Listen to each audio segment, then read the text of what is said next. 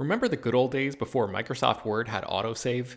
You'd type up some important document and then your computer would freeze and you'd lose hours of work just because you forgot to hit save? Well, that's what it's like going online without ExpressVPN. Every time you're connected to an unencrypted network, whether it's in an airport, a hotel, a cafe, or anywhere, your online data is not secure. Any person on that same network who knows what they're doing can gain access to your personal data. Bank logins, credit card details, passwords, all the stuff you don't want people seeing. Unfortunately, hacking has become much easier than it used to be. People don't even have to be exceptionally skilled to do it, and there's a lot of money to be made by selling your information on the dark web. ExpressVPN stops hackers from stealing your data by creating a secure, encrypted tunnel between your device and the internet. It's incredibly easy to use. Once the app is running, you literally click one button to get protected. And it works on your phone, laptop, tablet, and more, so you can stay protected on the go. I've been using ExpressVPN for a little while now, and I can rest easy knowing my info is safe and secure. I've heard horror stories of people who've been hacked, and it sounds like a massive pain to try to get any resolution in the aftermath, so I am not interested in finding out what that process is like. Secure your online data today by visiting expressvpn.com/film. That's expressvpn.com//film. And you can get an extra 3 months free. expressvpn.com//film. Hello everyone and welcome to a special edition of Slash Film Daily. My name is Ben Pearson, I'm the senior writer at slashfilm.com, and today I wanted to present my interview with director Barry Jenkins. Jenkins directed the 2016 Best Picture winner Moonlight, and now he is back with another knockout drama. It's called If Beale Street Could Talk, and it's an adaptation of author James Baldwin's celebrated novel. The movie tells the story of Tish, played by Kiki Lane, and Fonny, played by Stephen James, a young black couple who are deeply in love and trying to make it in New York City in the 1970s. But when Fonny is falsely accused of rape, Tish is left to fight to clear his name. I will link to our full review of the movie in the show notes, so I encourage you to read that. But last month, I sat down with Jenkins to talk about his life post-Moonlight, how spontaneity and collaboration resulted in some of Beale Street's most memorable moments, the challenge of adapting such a beloved novel, and much more. Without further ado, here is our interview with Barry Jenkins. Well, congratulations on this movie. It's lovely and heartbreaking, and I've really enjoyed it. Also, congratulations on Moonlight. I haven't spoken to you since that movie won Best Picture. I'm curious about directors after they win Best Picture. Have you noticed a significant shift in opportunities being available to you since then? Yeah, I mean, definitely a shift in opportunities being available. You know, what I like to say is, you know, if I send an email now, I actually know that there will be a reply. Or if I leave a voicemail, somebody will return. Which, you know, in this industry, in this town, your career is often geared around at first trying to get people to say yes. And now I think my career is geared around trying to be very diligent and wise about how often to say no. And so that's been the biggest change. Yeah. This movie is like sensual in a way that I feel like most American movies are not. Is that vibes, that feeling, something that is like inherently baked into you as a storyteller? Where does that come from for you? So I gotta say a couple things. I can't say it's baked into me as a storyteller. You know, both these films have been adaptations, you know, of other people's work, James Baldwin and Terrell Alvin McCraney. So I think the credit, you know, must originate with them for creating these pieces that, one, speak to something very vital about American life, but without sacrificing the sensuality, you know, of everyday experience. I don't know. I can't say that, you know, unlike most American films, that you said that, not me. But I think it is something that we all sort of encounter in our everyday life. Just because there's many different depictions of sensuality. And so I see no reason to take that out of the work. Sure. Or to be afraid to revel in it, you know, in the work, which I think at times in both these films we do. And what kind of visual influences did you have going into this? You know, the biggest one with this, and, you know, James was in Memphis yesterday giving a masterclass on cinematography and talking about this film in particular at Indie Memphis, and he was saying, and I agreed, that the energy of James Baldwin, the way he writes, especially in this film, in this book, the detail with which he writes, was the primary inspiration, the primary source of inspiration. And then, you know, we were trying to, the film is not a documentary, but we wanted to find references that really had a fidelity to the experience of Harlem, you know, in the 60s and the early 70s. And we found that mostly in still photography and work by Roy DeCarava and Gordon Parks. And so it was a blend of the lushness of Mr. Baldwin's literal syntax, you know, the way he constructs these sentences, and then this beautiful photography of the period is why the film is presented 2:1 as opposed to the more common aspect ratios of 1:8:5 or 2:3:5. Okay. I think my favorite shot of the movie is of Tish and Fonnie walking down this really gorgeously lit street under this red umbrella, and they turn down a one-way street, and they go the wrong way. Were those signs written into the script, or did that just happen on the day? All of that, see, this is what I love about making movies. All of that, it wasn't an accident, but we didn't bring in rain. It just poured rain that day. Really? So there was not meant to be an umbrella. Like so much of that, of the way we frame that, was not meant to be. But, even though this movie had more resources than Moonlight, it's still, a small budget, or a modest budget, I should say. And so we had to work with the elements. And so it just poured rain that day. And so once we got to the setup, it just seemed like, well, what's the best way to film this now gorgeous free rain that we have? And it was Diego. It was like a paraguas, is how you say umbrella in Spanish. And the whole thing just took on this life of its own. As far as walking left versus right, I think that road, I don't know if you could tell in the film, it kind of slopes down just a little bit. And I wanted them to walk uphill as opposed to walking down. So they went right instead of left. That makes sense. That's so cool that a moment like that was unplanned sort of gives you more of a look into their intimacy as well. Like just the way that he treats her, that they stand together is to me, I think when you make a film or any kind of art, you have to be open to inspiration from the elements from the collaborators. And I think what I see in that scene that's very lovely is, it's one thing for them to walk down the street hand in hand, and this is somewhat patriarchal in a certain way, but for them to be, for Fonnie to hold this umbrella, there's this almost this nurturing kind of quality to it. I think it makes the question he poses just that much more delicate, more intimate. When you come to my place. Yeah, for sure. A lot of the movie is bathed in yellows and greens. Tell me about how you decided on the color palette for this one. Yeah, it was a really just purely organic process of a collaboration. In the run-up to production, Mark Friedberg, the production designer, he would host these salons, and it would be myself, Mark, the production designer, Carolyn Estlin, our costume designer, and James Laxton, our cinematographer. And we would all just get together in Mark's living room / kitchen, drink wine and eat hors d'oeuvres, and we would just pass around, color splotches or color swatches, or little still photos. And slowly you saw us kind of coalesce around these ideas, not necessarily color blocking in an intellectual way, is this color means this, or this color means that. But you saw all of us really getting into color as a manifestation of how Tish feels. And that became this series of golds and greens, these very warm, saturated colors. When because in the film, Tish is kind of in purgatory in a certain way. Fonnie's dealing with this ordeal, she's bringing this child to term. But when she thinks of these moments, the walk in the rain, or the first time they make love, that's filtered through memory, and a very lush, beautiful memory, almost a heightened depiction of what actually happened. And as we sort of had these salons, the colors just started to assert themselves. And by the end of pre-pro, it was very clear we were going to make this super saturated, vibrantly colored film, very different than Moonlight. That's awesome. The scene between Fonnie and Daniel in the kitchen is like one of the most harrowing things in the movie. Yeah. How did you feel going into that day of shooting? It's a lot of dialogue. And it's just two people like you and I sitting across a table. So there's always two questions in my mind, which is, it's so much dialogue. How do I make this comfortable for the actors? Because in cinema, or not in cinema, but in filmmaking, typically there's all these different angles, and so it's hard for the actors to sort of get in the flow where, they have like 80 lines in that scene, how do we get from line 20 to line 50 in a way that's organic for the actor as opposed to breaking it up in chunks? So that was the first part of it. The second part of it is two people sitting at a table, how do I make that cinematic? Right.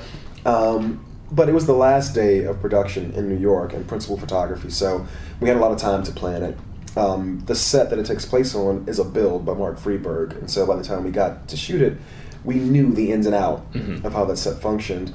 And it's interesting, I love talking about that scene because it's one of these really lovely experiences for myself and James Laxton of being open to experimentation, because we filmed that scene entirely one way, very traditional coverage, and then we realized that it wasn't operating at the level that we wanted it to. and so we redid the entire thing by putting the camera on sliders and panning the image from one act to the other. Because a lot of the shoot was dual camera, 2 cameras, and so we started off filming that scene with 2 cameras.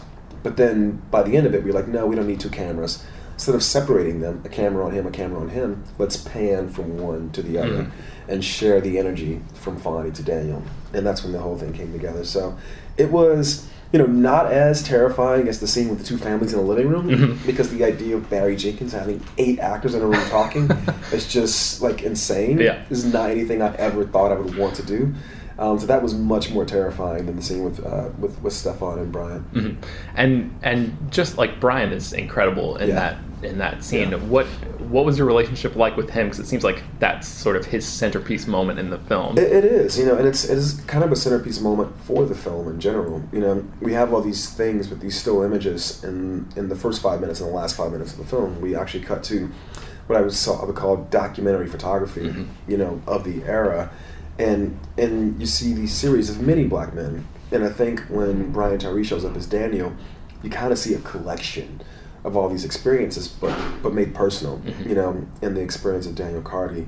And so what I said to all the actors was that, I felt like there was going to be a faithful adaptation. And so it takes 20 hours to read the book. It takes 2 hours to watch the film. So what happens to those 18 hours, And for Brian's character, Daniel, there's so much interior life of that character in the book. He still only shows up for 2 or 3 scenes, but you get much more of what Hemingway called the iceberg, all these things beneath the surface. So I said to Brian, who's a big fan of James Baldwin himself, you can bring all those things into the performance. You're not going to speak these things, but you can bring the feeling of all of that into the scene. And he got it, because he loved the source material as much as I did. So you mentioned Baldwin a couple times, and can you just talk about like the challenge of adaptation for this project? How did you approach that? I mean, the film is non-linear, the book is non-linear, and then with Baldwin, so much of the power in his writing. The story is interesting, of course, the narrative, I'll say the plot is interesting, of course, but so much of the power of his writing is how he goes into the interior lives of the characters, so you understand how the story is making these characters feel, right? And what those feelings are saying about life in America, about American society. So the challenge was, how do we make a film, which is not interior text, which is all surface in a certain way. You're watching these people, you're outside them, you're not inside their heads, but how do you still translate this interior voice? And that was by far the biggest challenge for me. And we have voiceover narration of the film, so that's one way, but it still was incumbent on me to build a film that was this landscape of faces, and so you could really identify and empathize with how the characters feel, instead of Baldwin reading to you how the characters feel, right? Which is the luxury of writing a novel. And obviously, like, his legacy looms large over this movie. But I'm wondering, when you finished the script, did you ever feel a sense of ownership over it? I did, but not in the sense that it was mine. The ownership I felt was the responsibility to bring this into the world intact, and the responsibility to preserve, and not alter the energy of Mr. Baldwin's work. That was mine, and that was the thing I possessed. But to take over the story entirely, I never felt that. Especially at the script stage. I think once you get on set and you're working with the actors, then that's where, okay, now this is mine. But in the writing, it was always about, this is so damn beautiful, Why would I ever want to take this over? It's almost like being in a relationship. I think in the best relationships, the 2 individuals remain individuals, but they support each other's individuality, and they grow, together because of it. That's how I felt the process of adapting Baldwin was. And just going back to that, that Fonny and Daniel scene really quickly, I've noticed several scenes in your work that sort of begin with a seemingly like a normal situation and then slowly shift into something like more unnerving. Is that creeping unease that occasionally encroaches into your work? Is that like a conscious theme that you like to include? It's funny. I don't think I do it consciously, but I no doubt I'm with you. I see that it happens. To me, that's how real life kind of happens. I think that when people get into arguments, one, they're very afraid to express their angst, and so you tiptoe in. I think with these 2 pieces in particular, because they revolve, Beale Street less so, less focused, less directly, but this idea of black men, you know, and them accessing their vulnerability, their insecurities, you know, that's not something that happens very easily. And so I think in, you know, the scenes with Kevin and Chiron in Moonlight, and the two scenes that are exclusively between black men in this film, with Brian Tyree and Stefan, and then Michael Beach and Coleman, for me, it was very necessary to have fidelity to what I feel like is the lived experience, where you have to start off bullshitting. I'm going to call it what it is. You have to start off bullshitting to get to the point where you can be real. Right. And, you know, I'm really proud of, especially the scene we just talked about with Stefan and Brian, because these are the same men who meet on the sidewalk, cracking jokes, big smiles, the same men.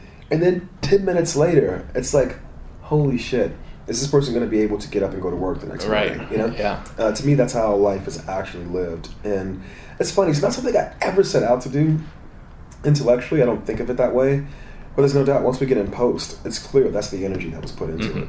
And yeah, I was thinking that, and even the scene in the Dear White People episode that you directed too, where like that party scene sort of takes a turn as well. Now look, here's the beauty of these things, and maybe, you know, someday, and I'm sure my publicist listening to this, she's going to cringe. Maybe someday I'll just stop writing because, you know, Dear White People is Justin Simeon, you know, and Moonlight is Terrell Ivan McCraney, and Bill Street is James Baldwin, and it's like, I'm just taking the energy that these men, who, by the way, all happen to be gay black men. I don't know what that is. Someone pointed that out to me. I'm just taking the energy and the things they're revealing, you know, about these characters, and just, again, I'm trying not to fuck it up, you know? And I think what I see is, as a visual storyteller, the best way to relay those things is through the prism of duration, you know, and this scene in Bill Street is an extreme version of duration cinema, where it's a 12-minute scene between two people. But I do feel like through duration, you chart the empathy in a way that you can actually grab onto it and feel it. And you can see the beginning, middle, and end, which allows you to trace the root of it. Do you think your schedule will allow you to come back to direct another episode of Dear White People? I want to, man. Justin and I were talking about that. I feel so damn bad that I've not been able to get back, because that was actually, you know, as short as it was, we did that. There was like this 10-day window I had during Moonlight Award season. 10 days off, and they carved it out for me, our publicist and everyone who was amazing. They carved it out, and I went and did the episode, and I was so damn glad I did, because I think filmmaking is this muscle that you have to continuously exercise. And when you're doing this thing, talking about work, you know, whether the work is good or bad, you know, so far I seem to say people think the work is good, it can kind of get inside your head a bit. And it was nice to be on set and have this huge problem, which is like, I don't know these characters, I don't know this world, how do I make it mine? And through the voice of Justin Simeon, you are correct, we were able to somehow end up doing the same thing, where that party starts off, hey, just cracking jokes, and then by the end of it, it's like, wow. Yeah. Like, wow. So I forgot about that episode. Thank you for the reminder. Yeah, no problem. Well, you're talking about TV a little bit, and I know that you're working with Amazon on Underground Railroad. Do you think that your experience on Dear White People sort of, I don't know, like the scale and scope of TV is so much faster than film, obviously, and did that? You know, it did. You know, undoubtedly, it gave me more confidence to go into making Underground Railroad, not necessarily with Amazon, but just to making it. Period. Gave me much more confidence. You know, Justin was really good about inviting me into the process. So even when he was doing the writer's room, you know, I had no input on the script, but I would check in with him and he let me know how it was going. And then once we got there to make the film, you know, all of it was sort of like, was physically together in the same space. You know, they were writing and editing and filming, and all those things was a lovely crash course, you know. I'm really glad you brought that up, because this happened even before Moonlight, you know, and I don't know that I would have gotten a chance to direct television, you know, in a pre-Moonlight world had it not been for Justin Simeon. So hats off to him. I was also in the writer's room on The Leftovers, and so all these experiences, I think, gave me the confidence to go down the road, because Underground Railroad is a really big undertaking. Yeah. The biggest thing I've ever done. But I do have experience to fall back on. It's helped me through the process. And I know that you just got like a development deal that was just announced a few days ago with them as well. Can you tell me about any of the new projects that you're working on? Yeah, I can tell you about projects specifically, but I think the process of working with them on Underground, which we've been working with them, I mean, we had a writer's room for the show right before going into production on Beale Street. It's been so wonderful and just fluid that it's like, well, we're going to be here making this thing. Why don't we make more things together? And what I love about that deal is it's not a Barry Jenkins deal. You know, that's a deal with Pastel. And so myself and David Romansky, Mark Cermak and Sarah Murphy, my partners in the company, we're not just here to make Barry Jenkins work. You know, we're trying to bring all these voices that either have a Moonlight in them or have a True Detective in them, whatever it is, but don't have access to the tools that Amazon provides. And so we're hoping to usher new voices, you know, into this realm alongside mine. Very cool. I think I probably have time for one more question, and I'm gonna end on a weird one here. So this is a question I'm gonna leave entirely up to your interpretation. Okay. If you had to choose the most Barry Jenkins moment from Beale Street, what would it be and why? No, I know that one. Ah, shit. I'm going to give two. It would either be when Regina King as Sharon arrives in Puerto Rico and she's looking at her reflection in the mirror and trying to decide who she's going to be. You know, to me, this idea of identity, this idea of placing on a false strength or the projection of strength to protect others around you, and those things coming undone. I just love the simplicity of it. You know, again, it's not literature, it's not theater, it's cinema. You know, there's not a single word. Regina lands in Puerto Rico. There's not a single word for 4 minutes. Not a single word. You know, you understand everything that character is feeling. You know, that to me, you know, it's very well known that I worship Claire Denis. You know, that to me is me as a student of Claire Denis really utilizing cinema, which is not literature and not theater, and really taking the actor full body and presenting them in a way that gets at a metaphor that I couldn't get to with words. The other one is so fucking super melodramatic and lush and saturated, but not in the book. After Tish and Fonnie get the apartment, they have this conversation with the Dave Franco character, Levy. They're walking down the street and they just yell to the sky. And that to me is peak, gooey, sentimental, like soft Barry Jenkins, which is an impulse I try to reject. But I think people need to, especially young black people, need to be able to unleash joy in an unbridled way. And that moment for me, it's my favorite moment in the film. Because I think I want that for those characters so badly. So badly. And Stefan and Kiki are so committed to it.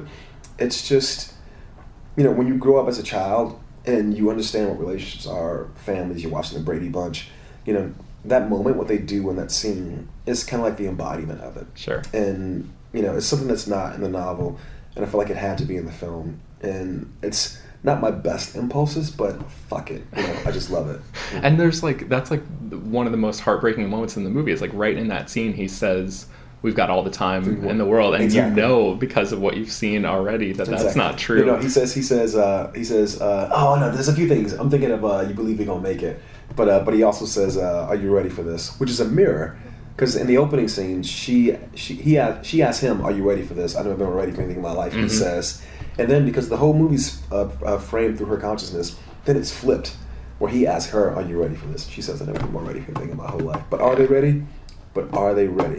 How could anybody fucking be? Is Regina ready to go to Puerto Rico? No. Yeah. But she has to go, you know? And these kids have to live their lives. Well, congratulations again, man. I appreciate it. Yeah. Thank you. Nice to meet you, man. What's your name again? Ben. I'm with slashfilm.com. Yeah, I tell them not to send me the reviews, so I don't know if you've reviewed the film or not. I have not, but I loved it. And I think we have a review from Toronto. But okay, cool. Yeah, it was great. Thanks, man. Bro. Thank you. Man, thank you. There you have it. I hope you enjoyed our conversation with Barry Jenkins, and I encourage everyone to go see this movie if you can. If Beale Street Could Talk has already opened in Los Angeles and New York, and it arrives in theaters nationwide on December 25th, please go support this movie. It's tremendous. It's heartbreaking, it's quiet, it's intimate, and it's one of the best movies of 2018. Again, my name is Ben Pearson. I'm the senior writer at slashfilm.com. You can find me on Twitter and Instagram at Ben Pears, and of course my writing is at slashfilm.com. You can find more about If Beale Street Could Talk at slashfilm.com and linked inside the show notes of this episode. Slash Film Daily is normally published every weekday, bringing you the most exciting news from the world of movies and TV, as well as deeper dives into the great features you can find at the site. And I would encourage you also, if you're just a listener to this podcast, check out slashfilm.com. There's tons of stuff there every day that we don't talk about on the website, and it's really great stuff. You can subscribe to this show on iTunes, Google Play, Overcast, Spotify, all the popular podcast apps. Send your feedback, questions, comments, or concerns to us at peter@slashfilm.com, and don't forget to leave your name and general geographic location in case we mention your email on the air. Don't forget also to rate and review the podcast on iTunes. That really, really does help us out a lot. If If you want to give us a Christmas gift or a holiday gift of some kind, take 5 minutes out of your day, give us a nice review, tell your friends, spread the word any way you can about this show, and we will talk to you next time. Thanks for listening, everybody.